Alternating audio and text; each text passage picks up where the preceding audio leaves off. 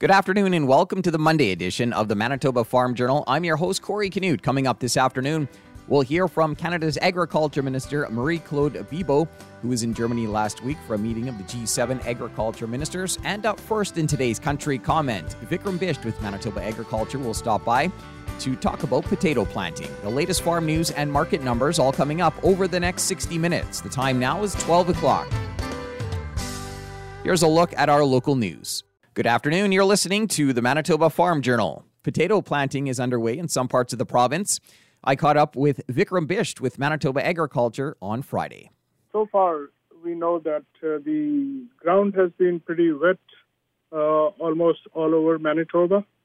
But there have been a few fields which are either very sandy and well-drained, or there are other places where the drainage is pretty good. And growers have been able to go and plant into those. So,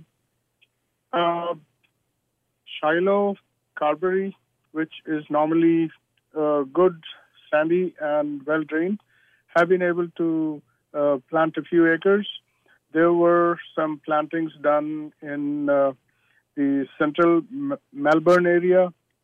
And then, close to that region, you would have some planting done in Winkler also.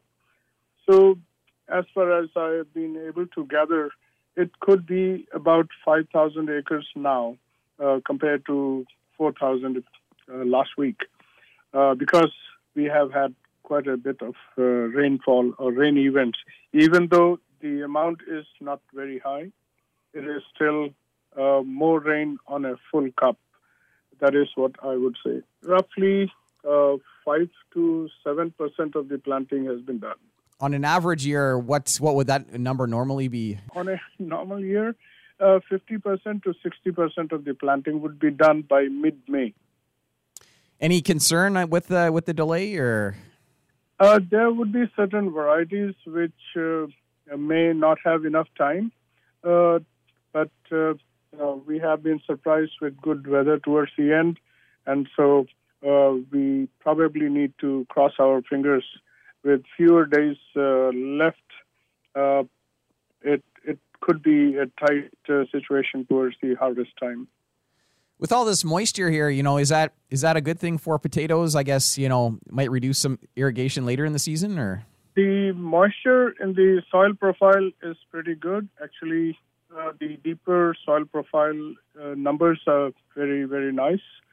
But it is the top 5 to 10, 20 centimeters which is really soaked in many places. So that is the point of concern. If potatoes or any other crop is planted into soils which are wet for a long time and they don't have seed treatment, it is going to be a lot of emergent issues. So that said, a lot of crops have seed treatment in them, and so that is probably going to be one of the best investments this year. With the potatoes that were stored, I guess, over the winter, everything looking good there? Any issues, or? The seed quality has been fairly good, except maybe one or two lots. Some of the lots have come from outside the province. But in general, Manitoba seed has been very good. Growers are happy. And, it is not just the seed quality, but also where you put that would be making a big difference this year. The temperature of the soils are very similar to around this time of the year last year, which is about 10 to 12 degrees Celsius, so it is not too bad. That was Vikram Bisht with Manitoba Agriculture talking about potato planting. I caught up with Vikram on Friday. A look at what's happening in the markets this afternoon is coming up. Good afternoon. I'm Corey Canute. G7 agriculture ministers met in Germany last week. Canada's Ag Minister Marie-Claude Bibeau addressed Russia's invasion of Ukraine. To help reduce price volatility and fight global hunger, I announced Canada will double its funding to the Agricultural Market Information System, AMIS, of the United Nations Food and Agriculture Organization, the FAO. This investment will give countries new information about fertilizers, seeds, and other inputs to more effectively navigate global agricultural markets in times of crisis. Germany and the United States have also officially followed suit, and other countries are preparing to do so. And potato planting is underway in Manitoba. Vikram Bisht is with Manitoba Agriculture. There have been a few fields which are either very sandy and well-drained, or there are other places where the drainage is pretty good. And growers have been able to go and plant into those. Shiloh, Carberry, which is normally good, sandy and well-drained, have been able to plant a few acres. There were some plantings done in the central Melbourne area, and then close to that region, you would have some planting done in Winkler also. As of Friday, Bish says about 5,000 potato acres have been planted, which amounts to roughly 5 to 7% of total acres. On an average year, about 50 to 60% of the crop would be in the ground by mid-May. That was a look at today's farm news. I'm Corey Canute. Good afternoon and welcome to the Prairie Ag Wire for Monday, May 16th. I'm Corey Canute. Coming up today, we'll hear from Canada's Agriculture Minister, Marie-Claude Bibeau. G7 agriculture ministers met in Germany last week. Marie-Claude Bibeau, Canada's Agriculture Minister, addressed the media over the weekend. One thing is clear from my meetings over the last few days, the G7 countries and agriculture ministers are more united than ever. Everybody understands what's at stake for our future. Whether it is collaboration around strengthening global food security, supporting Ukraine, taking action on climate change, or maintaining open trade. Canada is committed to stepping up to do its part. During the meeting with my counterparts, we heard from the Ukrainian Minister of Agriculture. Since our last G7 meeting in March, the situation in Ukraine has worsened considerably, putting global food security at a greater risk than ever. G7 ministers remain united in our condemnation of Russia's illegal and unjustifiable invasion of Ukraine. We discussed ways our countries can support Ukraine as it struggles to move the grain that is left in storage from last harvest. With one of the world's leading grain producers under attack, the world is looking to major producers like Canada to step up. To help reduce price volatility and fight global hunger, I announced Canada will double its funding to the Agricultural Market Information System, AMIS, of the United Nations Food and Agriculture Organization, the FAO. This investment will give countries new information about fertilizers, seeds, and other inputs to more effectively navigate global agricultural markets in times of crisis.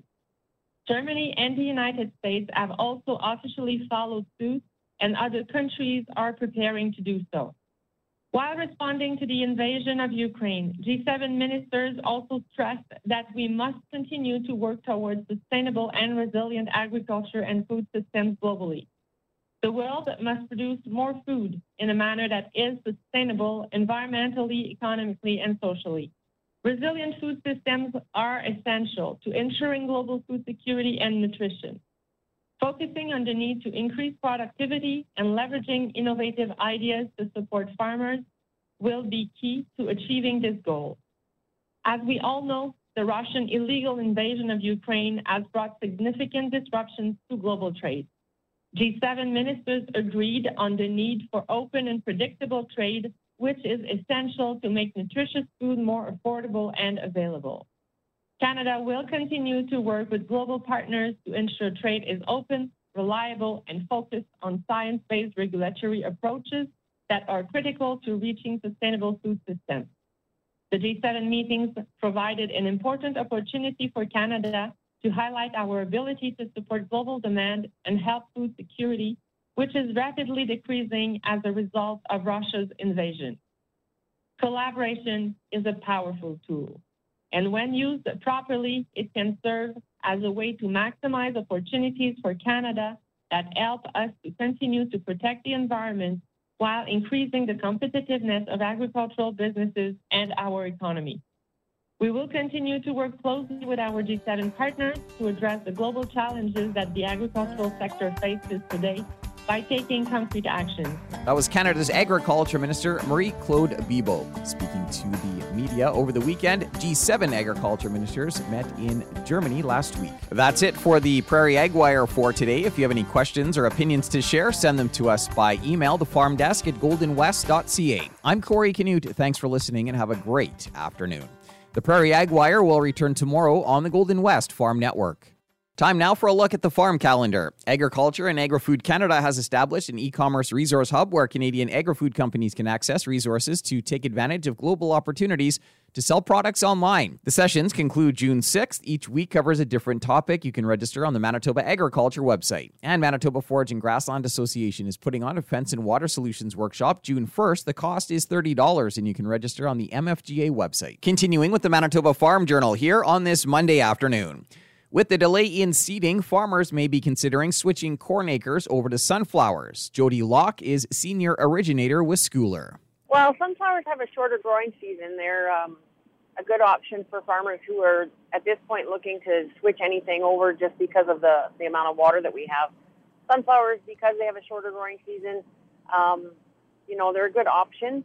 It's a 90-day to 100-day growing season as compared to 120 for corn. So it is a little bit, it's significantly shorter for that purpose, and it's a good crop to replace if you're looking for something to change just because of the timing with the moisture that we have already. Farmers are looking to see if there's different options for them, and sunflowers is definitely a good choice. When do we normally see sunflowers get seeded?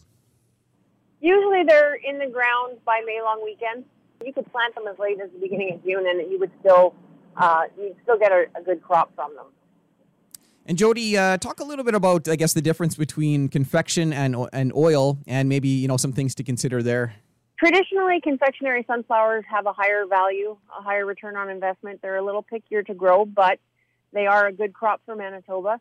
Black oils, traditionally, they go to a bird food market, so there's a little bit less of a premium paid for them.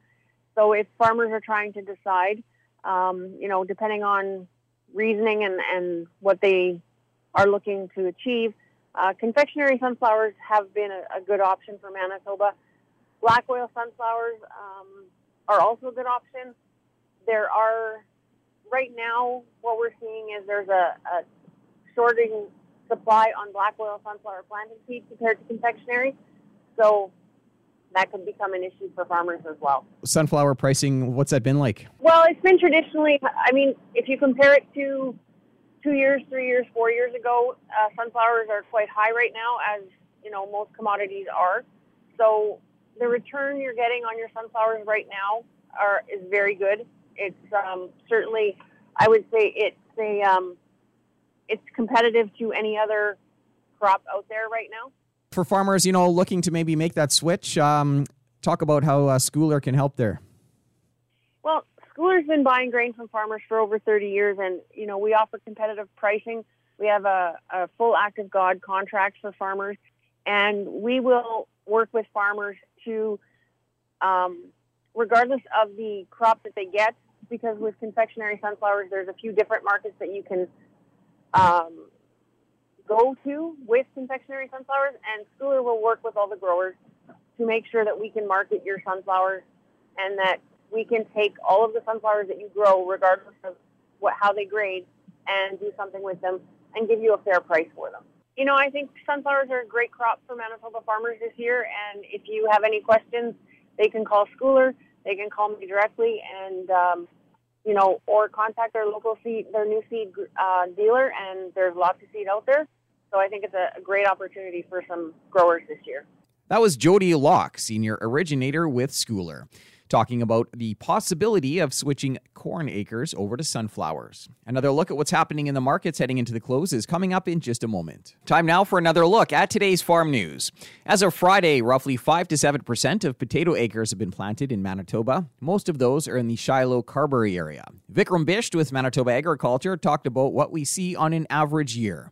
50% to 60% of the planting would be done by mid-May. There would be certain varieties which may not have enough time. We have been surprised with good weather towards the end, and so we probably need to cross our fingers. With fewer days left, it could be a tight situation towards the harvest time. Beer says potato planting has also started in the central region. And Canada's Agriculture Minister, Marie-Claude Bibeau, was in Germany last week meeting with other G7 agriculture ministers.